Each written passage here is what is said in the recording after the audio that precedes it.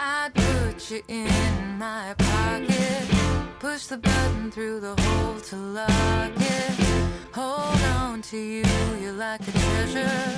Walk across my hand, it'd be a pleasure. You could come with me. You could come with me. Oh, you're such a sweet little misfit. When your smile falls down, I wanna lift it. Wanna make you better. Wanna run away together. Welcome to Delicious of History, where we talk about cool people you probably didn't learn about in school. I'm your co-host and resident history enthusiast, Vega.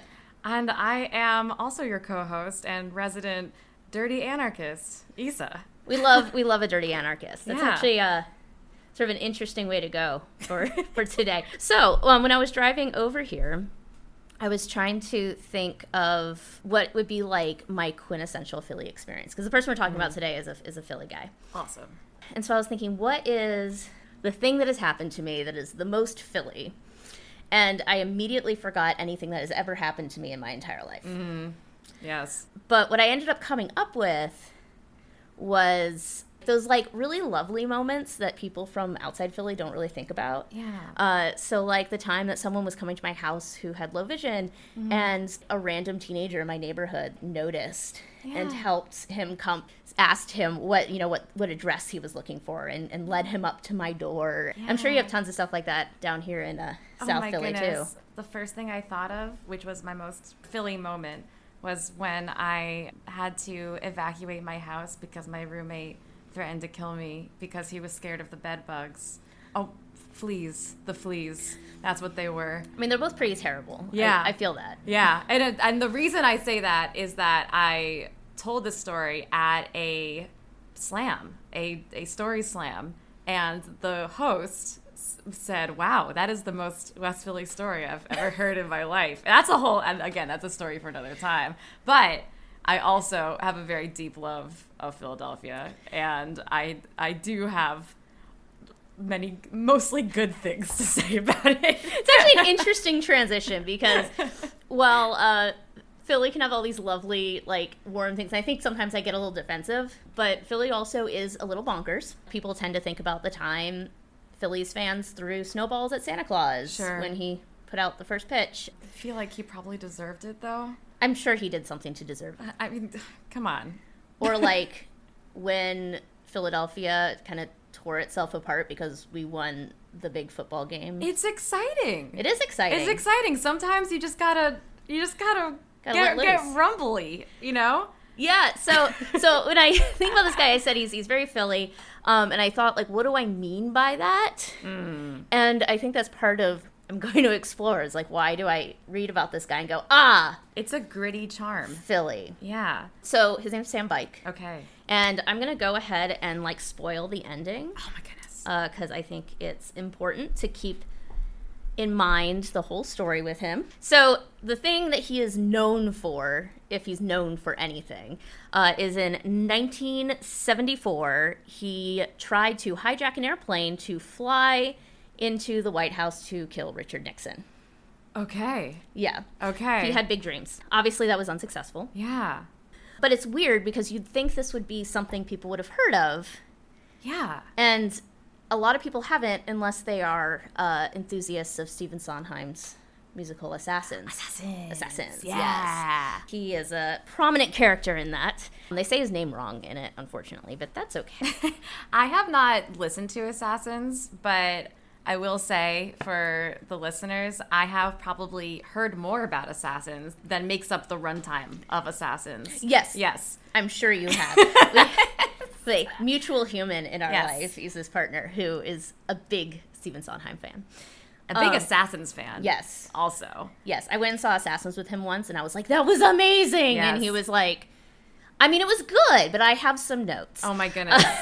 He said, I was like, would it be your dream to, like, run a play of Assassins, like, to direct it? And he was like, yes, wait, no, because I would get way too into it, and then I would be the worst director ever, and then, like, 2 seconds after it started producing, I'd be like, this is all wrong. Like, change it all up. Change it all. Throw it away. Yes. It's good to know yourself. I think so. I think it was part of Sam Bike's issues. I don't know that he knew himself. Yeah. So Sam Bike, he was the child of poor Russian Jewish parents in South Philly. South Philly was where a lot of Russian Jews ended up when they first came to the United States and settled in Philadelphia. There was this idea that the Philadelphia port was easier to get into than Ellis Island. True, not. I have no idea. Yeah. But that's the story. So, ended up in South Philly, and eventually graduated from Olney High School, which is up north. So, obviously they moved. There were a lot of German Jewish community up there. I don't know, but he graduated from Olney High School in 1948.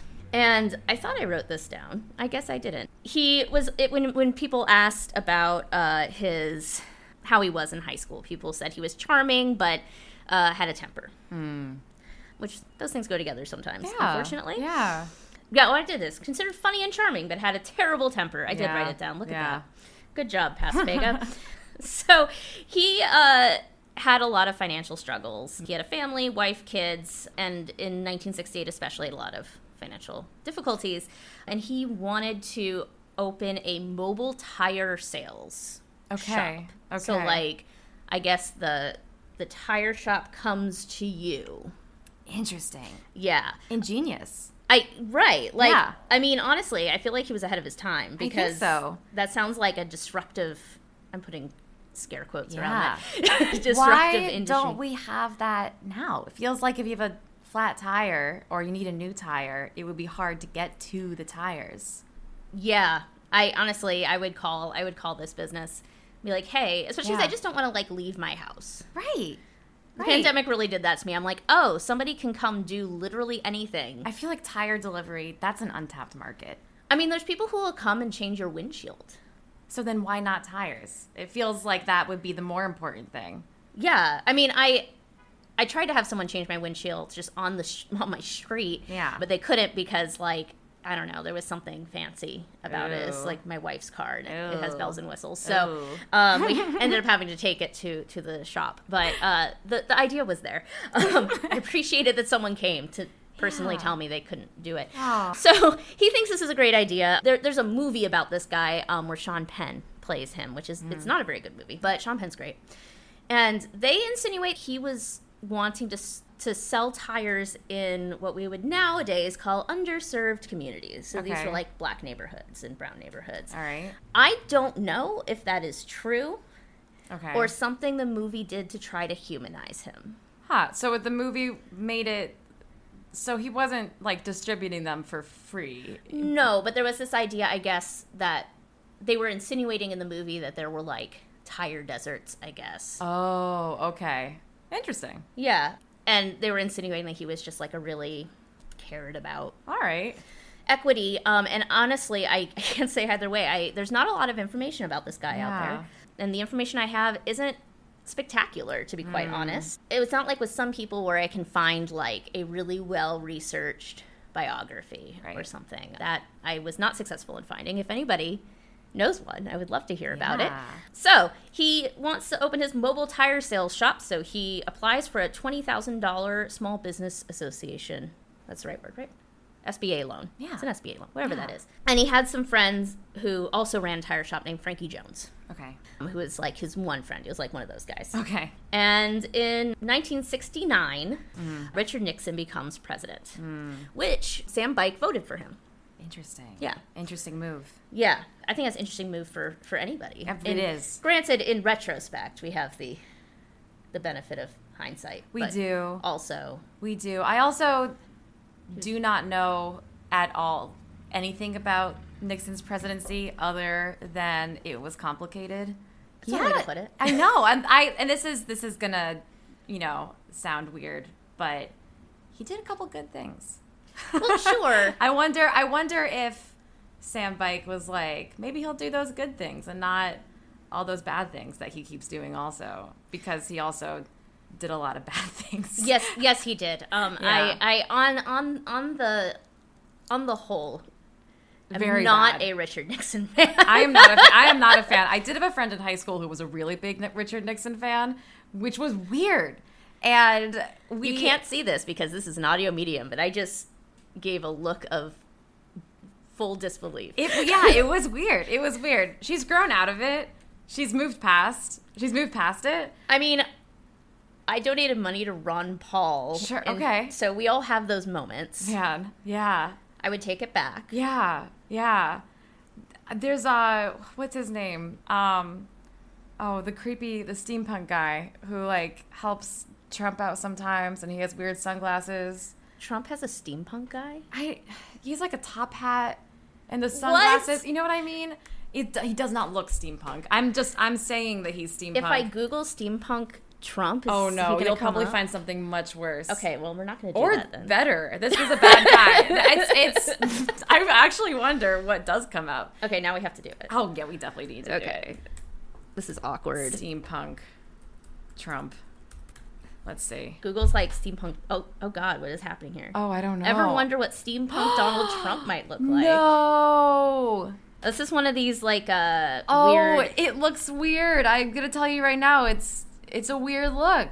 It's like he's wearing like goggles. His hair's all like sticking up. You know, his hair looks like the former British Prime Minister Boris Johnson. Yeah, that's very Boris Johnson hair. It's very Boris Johnson. Was this an AI? Yeah, this is an AI. Great. Thing. This is what AI is for, because I would hate it for someone to actually put in the hours to actually draw this and like think it up. But I love the fact that we can, make it happen. Yeah, I like this one. He has two noses. Oh, yeah.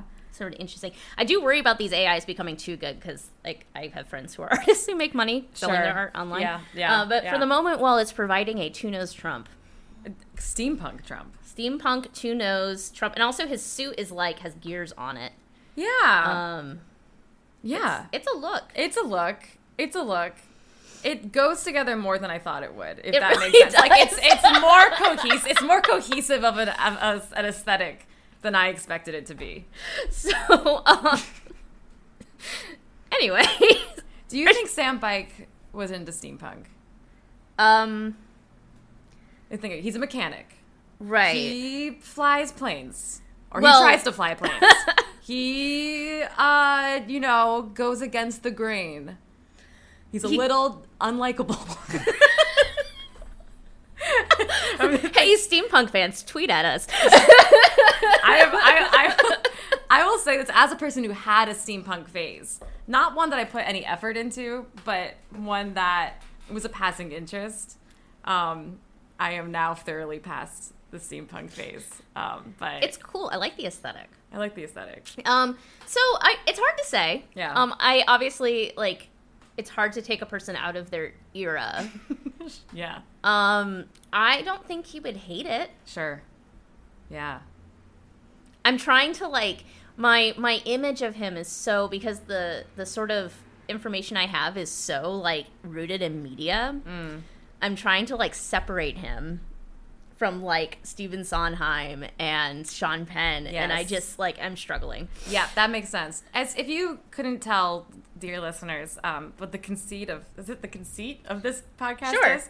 Fega tells me things about historical characters, and I react to them. And Issa knows things, too. I know some things, but... like a lot of things. But not about Sam Bike. No, you know about, like, ornamental spice boxes. I do. I know about ornamental spice boxes. I don't know how much that is, how big a part of... Well, he's a Jew. He is. He's don't a get Jew. the feeling he's very religious. I didn't get that feeling either. Yeah. But so Sam Bike is new to me, but very well known to Fega, which is why... Yeah, we go way back. I learned about Sam Bike when I was in high school because there is a documentary, which is where most of the, like, and then this happened, and then this happened, came from for these notes. Because when, back when I was in high school, a million years ago, the History Channel still had history on it. Yeah, good times. Yeah, it was like all the documentaries were basically like Hitler or History of the Spoon. Okay. But one time it was Sam Bike. Mm-hmm. And so we go way back. So 1969, Sam Bike votes for Richard Nixon. He becomes president. And the SBA, unsurprisingly, is taking its sweet time to get back to Sam. Any of us who have had to deal with government agencies know that it is a universally frustrating experience. Yes. So that's not surprising. And at that time, he is diagnosed with what at that time was known as manic depression, Okay. which we now call bipolar disorder. Okay.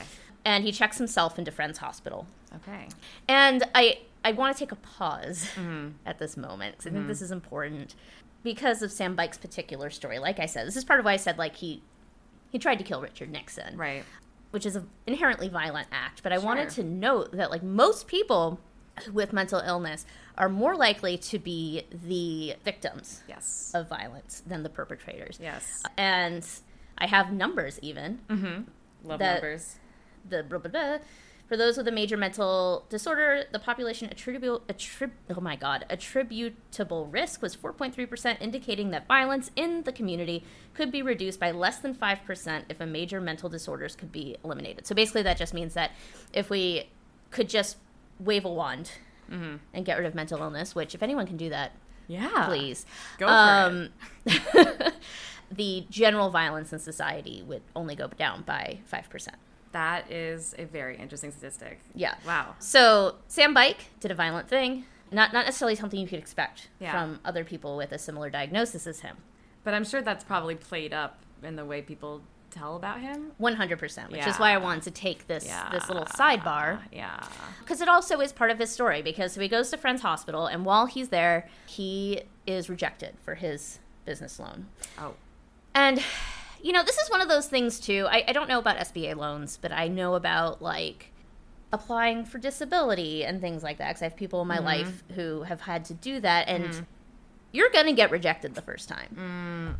Like, that's just literally what happens. And I don't know if it's the same with SBA loans, but Sure. when I was reading this, my first thought was, just apply again, dude. Like, Yeah. I feel like for a lot of people, I was talking with somebody today, it was just like, if you haven't had to apply for things before, or like if you're just not familiar with the process, that's like the worst part for like applying for funds in general, is like just not knowing what it's like. That really sucks. I can imagine for a lot of people, it's like you apply and you get rejected, and it's like, well, that's it. yeah, Yeah. and it's usually not, especially Yeah. as regards the Yeah. federal government. But Yeah. that was certainly his takeaway. Yeah. Wow, I wrote a bunch of stuff about mental health stuff. Okay, so that happens, and he is feeling not great about Richard Nixon and the United States government in general. What were they doing at the time? The government? Or, Yeah. I don't know, Nixon stuff? Uh, I don't know. What year is it? It's like going to China. Okay. So this is the late 60s, early 70s. Okay. My brain. oh, He's doing brains. Richard Nixon things, which are probably terrible. Richard Nixon Tends to timeline. suck. He is not my favorite president. Not as bad as Polk, but getting there. Richard Nixon, I don't think enacted a genocide like Polk did, but I could be wrong on that, actually. Yeah. This is from the Nixon Foundation, so I'm always big on understanding your sources. So these are people who I guess stan Richard Nixon Sure. in the modern parlance. Sure. He was doing quote unquote welfare reform Okay. and returning greater authority to state and local governments. So to me, that sounds like defunding programs. Yeah. I don't know. That could mean a lot of things. That's true. They could have put a little bit more detail in this. Which is why I think it was probably bad. Right. It probably was bad. It was probably bad. I'm going to say when it comes to Nixon, usually pretty bad. Although it says down here that he passed a bunch of environmental initiatives, like Yeah, the Clean he Air did. and Clean Water Act. Look He at did. that. Yeah, that was him, which is weird. And it's this again, this is somebody I know very little about. What I do know is that he expanded funding for the NEA, the National National Endowment for the Endowment Arts. for the Arts. He expanded that, and he expanded the Environment Policy Act, but he also was the worst in so many other ways. Yeah, I mean, Clean Water Act we're a big fan of here in Philly because the Schuylkill was disgusting. Yeah. And now it is a place that people will go in boats in. Yeah. I won't, but My won't. friends are doing that today. you know what? I'm glad people are enjoying themselves. I'm glad they're glad for the confidence. I don't have that level of confidence in Schuylkill River. Maybe that's un-American of me. I think it'll be fun. Yeah, but yeah, Nixon, super racist. Did you know he was raised a Quaker? Yes, and I have a fun fact. Yeah? In the JFK-Nixon election, Haverford College, which is historically was a Quaker school, voted overwhelmingly for JFK. And the nearby Catholic school, Villanova, voted overwhelmingly for the Quaker, Richard Nixon. Hey, went both ways. Is there like a Quaker version of excommunication? Actually, I know the answer to that, and it's yes. Oh, is there? Wait, it's separation. Yeah, well, at least back in the old days, like in the 18th century, you could get read out of meeting. I don't know if they still do that. At Haverford, you got separated, which I guess is kind of like being shunned. And that's how I'm thinking of it now that I look back. Now that I think back to it, because no one ever really gets kicked out of Haverford unless you like murder someone in the middle of the green. But probably even not that. But if you murder someone privately, that's okay? Probably, yeah. But you got separated from the school, and then eventually you could come back to the community. I mean, to be fair, as a pair of Jews here, we are kind of known for being like, there's very little you can do to not be Jewish anymore. Sure. And even then, some like Chabadnik will probably walk up to you on the street and ask you to lay tefillin. They'll make sure you are Jewish. Yeah, they're like, listen, is your mom Jewish? Okay, so Richard Nixon doing Nixon-y things. Yeah. Sam Bike was experiencing a lot of economic stress. So let's kind of break this down. So he applies for this loan. He is diagnosed with bipolar disorder, and he gets rejected for the loan, does leave the hospital. He loses his family. They do not stay with him through his mental health struggles. And he's living off of, I believe, disability. And that's just not a fun time. Yeah. And in 1972, which is the same year his wife and children leave, Watergate happens. Oh, wow. The Watergate break-in. So this is the moment that a lot of people were like, maybe not so much with this Richard Nixon guy. And Bike is just fully on the no Nixon train now. He's just like, absolutely not. He's, Richard Nixon personally is the reason he didn't get his SBA loan as far as Sam Bike is concerned. Okay. And is probably why his wife left him. Okay. Like, just fully putting all the blame on Richard Nixon, and doing this very loudly because he's a Philly guy. Remember when we started this, he's a Philly guy, so he's like going to bars and like talking about how somebody ought to shoot Richard Nixon. Yeah. And that gets the attention of Secret Service. Okay. As you might imagine, somebody called in an anonymous tip. And Secret Service interviewed him like they do, and they just decided that he was just a lot of talk. Okay. Basically like, all bark, no bite. Okay. Whatever. Yeah. But here's the thing. Philly people, if we think something needs to be changed, we do it. Yeah. And I'm sure you've seen, like, when there's potholes, people will, like, stick things in them. Yeah. Philadelphia, when I think of Philly, the ethos of Philly, it's like, we know the city's not going to do anything, so we do it. Right. And so he's got that ethos in him. So he starts driving down to Washington, D.C. during the oil embargo. Okay. So this is a time when it was very difficult to get gas. Oh, and wow. he was driving to D.C. and trying to scope out security at the inauguration, also to protest in front of the White House. Sure. Now, here's the thing about protesting in front of the White House. You actually can't do that without a permit. Oh. Yes, this is always. I used to be a tour guide in Washington, D.C. If anybody has done like those 8th grade trip where, a school from like Ohio just loads up their entire 8th grade class into motor coaches and sends them to the nation's capital. I'm the person that would meet them in D.C. and show them our great nation. Our great nation. It's an interesting gig. And so you can't actually protest without a permit. Now, it's not a big deal to get a permit. Okay. I don't know about then, but today you fill out a piece of paper, you turn it in. I've had these permits for groups to like sing in front of the Lincoln Memorial and things like that. Like it's not hard to No, but it Okay. is an extra step. It is an extra step, and it does feel like It doesn't feel great. it's not great. It feels like it's kind of defeating the purpose of a lot of protests. Yeah. So he gets arrested in front of the White House several times, and he has the best protest signs. Like, I had to write it down. Okay. Because I will never remember this. So it's impeach Nixon now before inflation drives the cost of impeachment sky high. Had enough inflation? Impeach the inflator. Ah. So, you see like protest signs like online, or they're usually like kind of quippy. Yeah. Not bike. No. And then Detail. Yeah. Levels. Yeah, there's nuance. A story. He's like handing out, here's a Wikipedia article Yeah. about inflation and why it's Richard Nixon's fault. He also, at one point, dressed as Santa on Christmas Eve. Great look. Yeah, he dressed as Santa, and he held up a sign that said, "All I want for Christmas is my constitutional rights to peaceably petition my government for a redress of grievances." Fair enough. Yes. Did anyone throw snowballs at him? No, and he was also not arrested. Oh, because you can't arrest Santa. No. They Yeah. were like, oh, it's Santa? Okay, whatever. Yeah. That's awesome, though. And so Bike's doing this.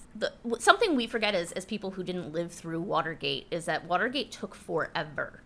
Like, we think of it now as like they caught the guys rooting through the Watergate hotel room, and then Richard Nixon was out like a month later. Yeah. And that is not how it happened. Right. It was a really slow...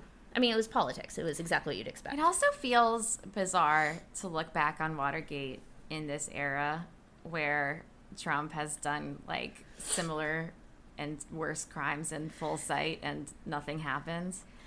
Yes. And I listened to a podcast. it's hard. about It's just it. like it's hard to think that was like I'm like they cared about that. Like Yeah. we can do worse than that. And to be fair, it took a little while for some of the Republicans to come around to being to speaking out against Nixon. Sure. But they did. They eventually came around. Yeah. So I guess that's the difference. Yeah. So during this time, Archibald Cox was fired by Richard Nixon on October 20th, 1973. And so this is like he fired the guy who was running the investigation. As you do. Yeah. Again, a very Trump move. Yes. Yeah. Yeah. There's some parallels there. Sure. So I think it's important to note because this is also opinions are turning against Nixon, and Nixon is still and will remain the height of Bike's ire. Also during this time, Bike sues the United States government with the help of the ACLU. Oh, wow. Yeah. And they basically are saying that they're calling into question this idea that it isn't legal to have to require a permit Okay. to protest. Right. Which is an interesting legal question. Because there is something to be said for, can you imagine what Washington, D.C. would be like if you didn't need a permit? And it doesn't feel very like free speech to have to apply for a permit. So I think it's really interesting, and I think it's a bummer we didn't actually get to have that discussion. That's a major bummer. Yeah. Yeah. I want to see some lawyers hash that out. I do too. So I think I know what side I'd be on. Yeah, yeah. Still would be interested in hearing what they have to say. Yeah, like I think I'm on the in favor of the no permit. Sure. Yeah. But Yeah. also I have been there in Washington D.C. with some very aggressive protesters, so Sure. I feel that. Yeah. So he was written about in the Enquirer. Okay. For this. This is where I got a lot of my information about him, just sort of a feel for who he was. Mm-hmm. And he talks about his experience being arrested, and it's pretty funny. Yeah. Like, he's a funny dude. Yeah. And he talks about how he's so honored, but by the number of people they felt like they needed to bring to arrest him. And in post, I'm going to go find that quote because it's a very good quote. Oh, good. Because I cannot find it right now. Friends, I found the quote. It was literally in front of my face the entire time. Then he says, I was arrested by 5 cops and 3 Secret Servicemen. They had 3 squad cars for me. I had my choice of squad cars. You would have thought the White House was under siege. Frankly, I was sort of flattered. So he's suing the United States government, and so that's one of the ways we know about Sam Bike's sort of inner life, what leads up to his final act. And the other way we know is he would take tapes of himself. Like, he would just talk into a tape recorder. And he took a ton of tapes of himself, and he also addressed them to various famous people. He has a bunch of these. And in February of 1974, he gets his car drivable, and he steals a 22 from Frankie Jones, remember his one friend? Oh, yeah. And starts driving to Baltimore Washington Airport, stopping periodically for gas, just $1 at a time, because this is still during the oil embargo. Yeah. So this was when people were like waiting in line for gas and things like that. Yeah. 4:45 a.m., he mails the tapes to various famous people with a return address to Dan Lynch. Dan Lynch is the person who wrote the Inquirer article about him. And I looked it up. Unfortunately, he passed away a few years ago. I was like, I want to talk to this guy who actually met Sam Bike. But unfortunately, he's no longer with us. Wow. And Sam Bike's hope in doing this is that the celebrities will hear his message and spread the word. His message being, I guess, Richard Nixon's terrible and inflation is bad. So there we are. So 6:50 a.m., Sam Bike enters the Baltimore Washington Airport. Now this is a very different time from now. So you didn't have security, like we do today. But there was some security. Like there were cops around. Okay. And there was a metal detector at the gate. Okay. But you had to walk through it like, imagine when you're getting on an airplane. And you're getting onto the jetway where they, like, scan your pass. Yeah. That's where the metal detector was. Okay. So he goes to Delta 523 because the gate is close to the entrance. Okay. He meets Neil Ramsberg, who was the police officer on duty at the checkpoint. Sam Bike apparently didn't think about this whole metal detector situation and realized that this was going to be a problem. So his solution is to shoot Ramsberg. Oh. And unfortunately, Ramsberg, I don't believe, made it. Oh, wow. Oh, so he did. He did shoot. He shoot Ramsberg. Okay. Runs onto the plane. Okay. Charles Troyer is the first policeman on the scene, and he takes his .25, I don't know how to talk about guns, Magnum off of Ramsberg. Millimeters. A superior gun. He takes a superior gun off of Ramsberg. Bigger gun. He, goes to try to stop Sam Bike. And, of course, they don't know exactly what's going on, but this is a time when there was a lot of airplane hijackings. Okay. So while it was a serious thing, it was also kind of... Fairly routine, but usually it happened in the air. It didn't usually happen on the ground. Sam Bike was actually running into some issues as well on the plane because he realized he didn't really have a plan for getting the plane off the ground. Yeah. Wait, so, okay. Was his initial plan? His initial plan was to, I'm assuming, wait until it was in the air. I believe so. Okay. I might have that wrong, but certainly he did not envision himself being the one to fly the plane. Right. He wanted the pilots to fly the plane. Yeah. And told them to do that, and they did not. No. They did not. No, in fact, do that. I'm not flying this plane at gunpoint. And then he shoots both of them and realizes that that's not going to work particularly well for getting the plane off the ground. Because he doesn't know how to fly. He does not know how to fly a plane. And he has the flight attendant close the door of the plane. Okay. But she doesn't. Okay.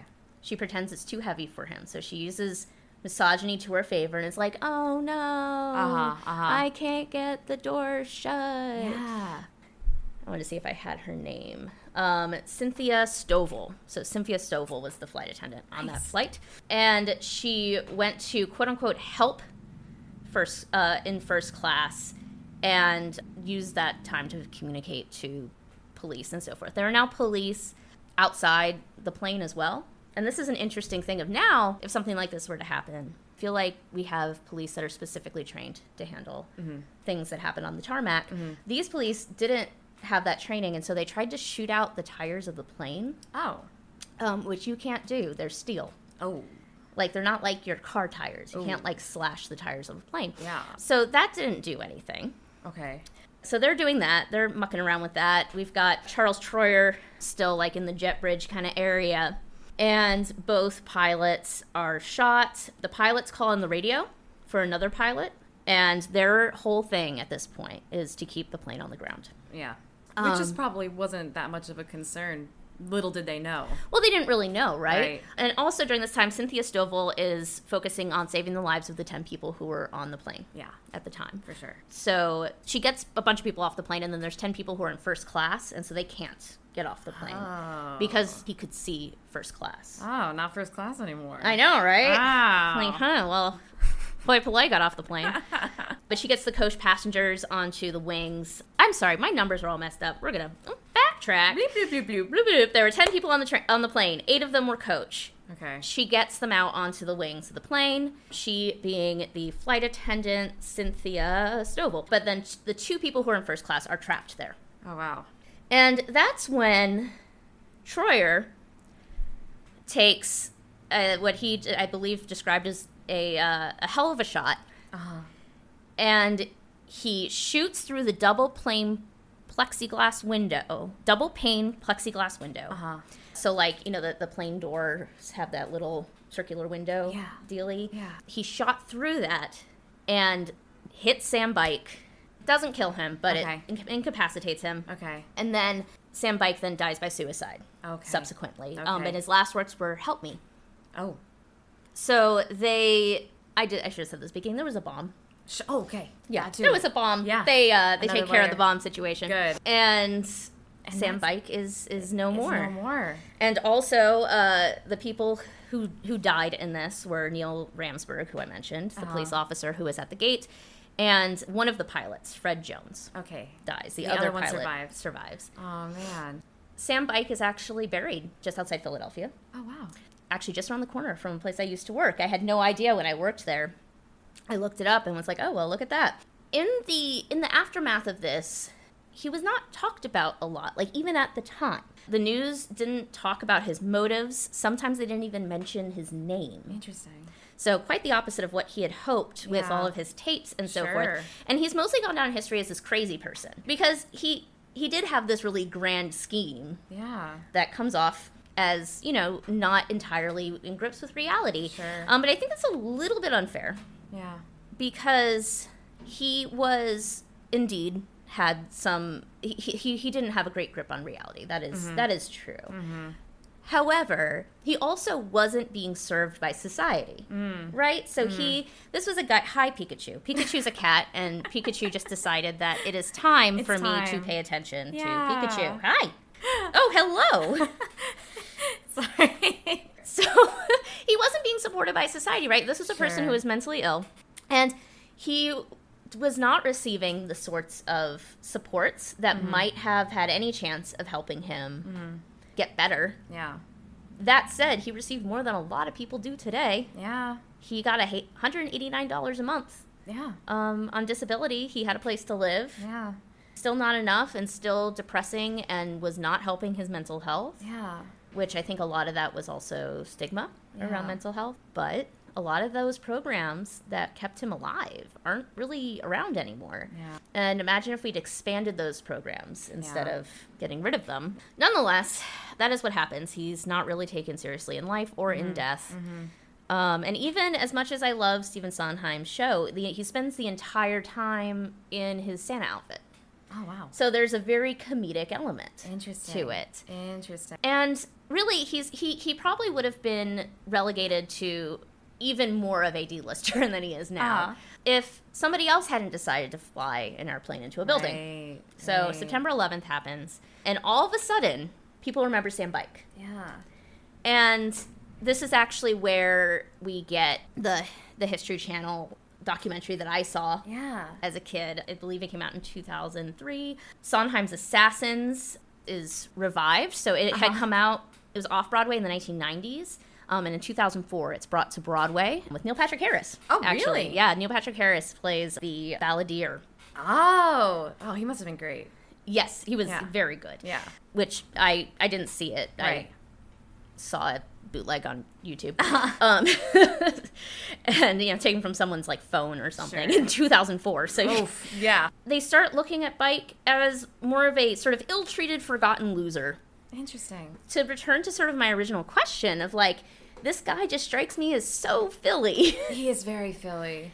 He is very Philly. This is a very Philly thing to do in general, is to be Santa and do gritty things in a Santa suit and all of those things. I also, and like, to be clear, like, neither of us, support violence in that way, perhaps. I'm against killing people. I'm against killing people. Like, it's actually, it's a part of our... Even Richard Nixon. Yeah. I'm generally against killing people. So not really, like, supporting his end choices and his, But it is really interesting to think about how we brush him off, because that was, like, what drove him to do it in the first place. It's not going to make these things any better if we just brush off people that feel like they're not being listened to. Yeah, and he did something really big. Yeah. So we notice him. Yeah. But I'm sure there were a ton of people like him who just sort of wasted away because we weren't taking care of them as a society. And I what I really like about Sam Bike is that he's kind of a go-getter. He gets the job done. Well, yeah. I mean, he sees a problem and he wants to fix it, but he doesn't know how to do it. Sure. And this is as somebody who has spent time educating people in the political process and history and stuff like that, is something I'm passionate about, is making all this stuff accessible to people. Yeah. So that they know what they can do besides trying to hijack an airplane. Yeah. And would he have been happy just visiting his rep?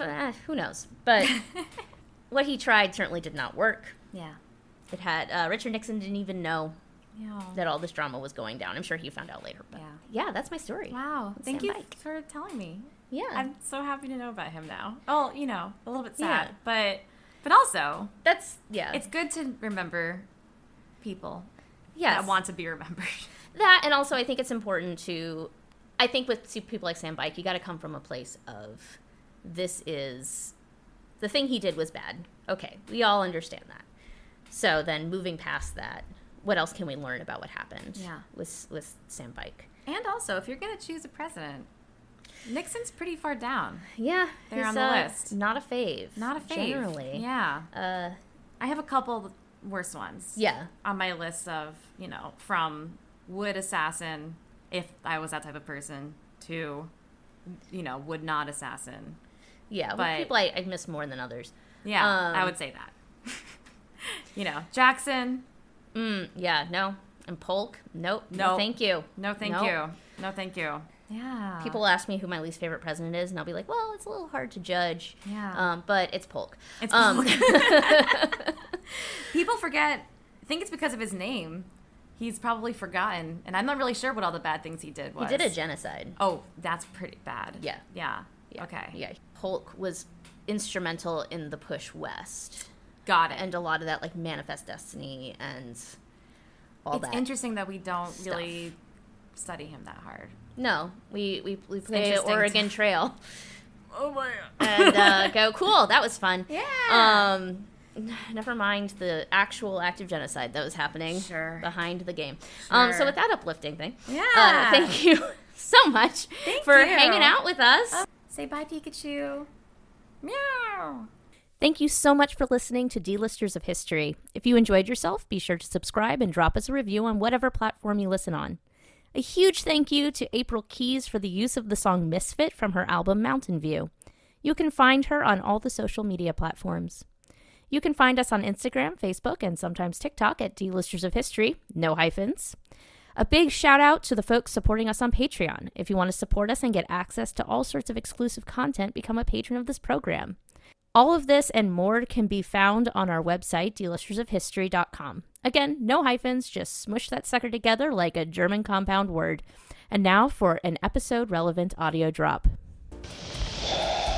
Those whom the gods wish to destroy, they first make mad. Now mad? I doubt it. I look at the world around me, and I see after tens and thousands of years, men are still killing each other. I think maybe the world is mad. I think maybe the world has gone mad.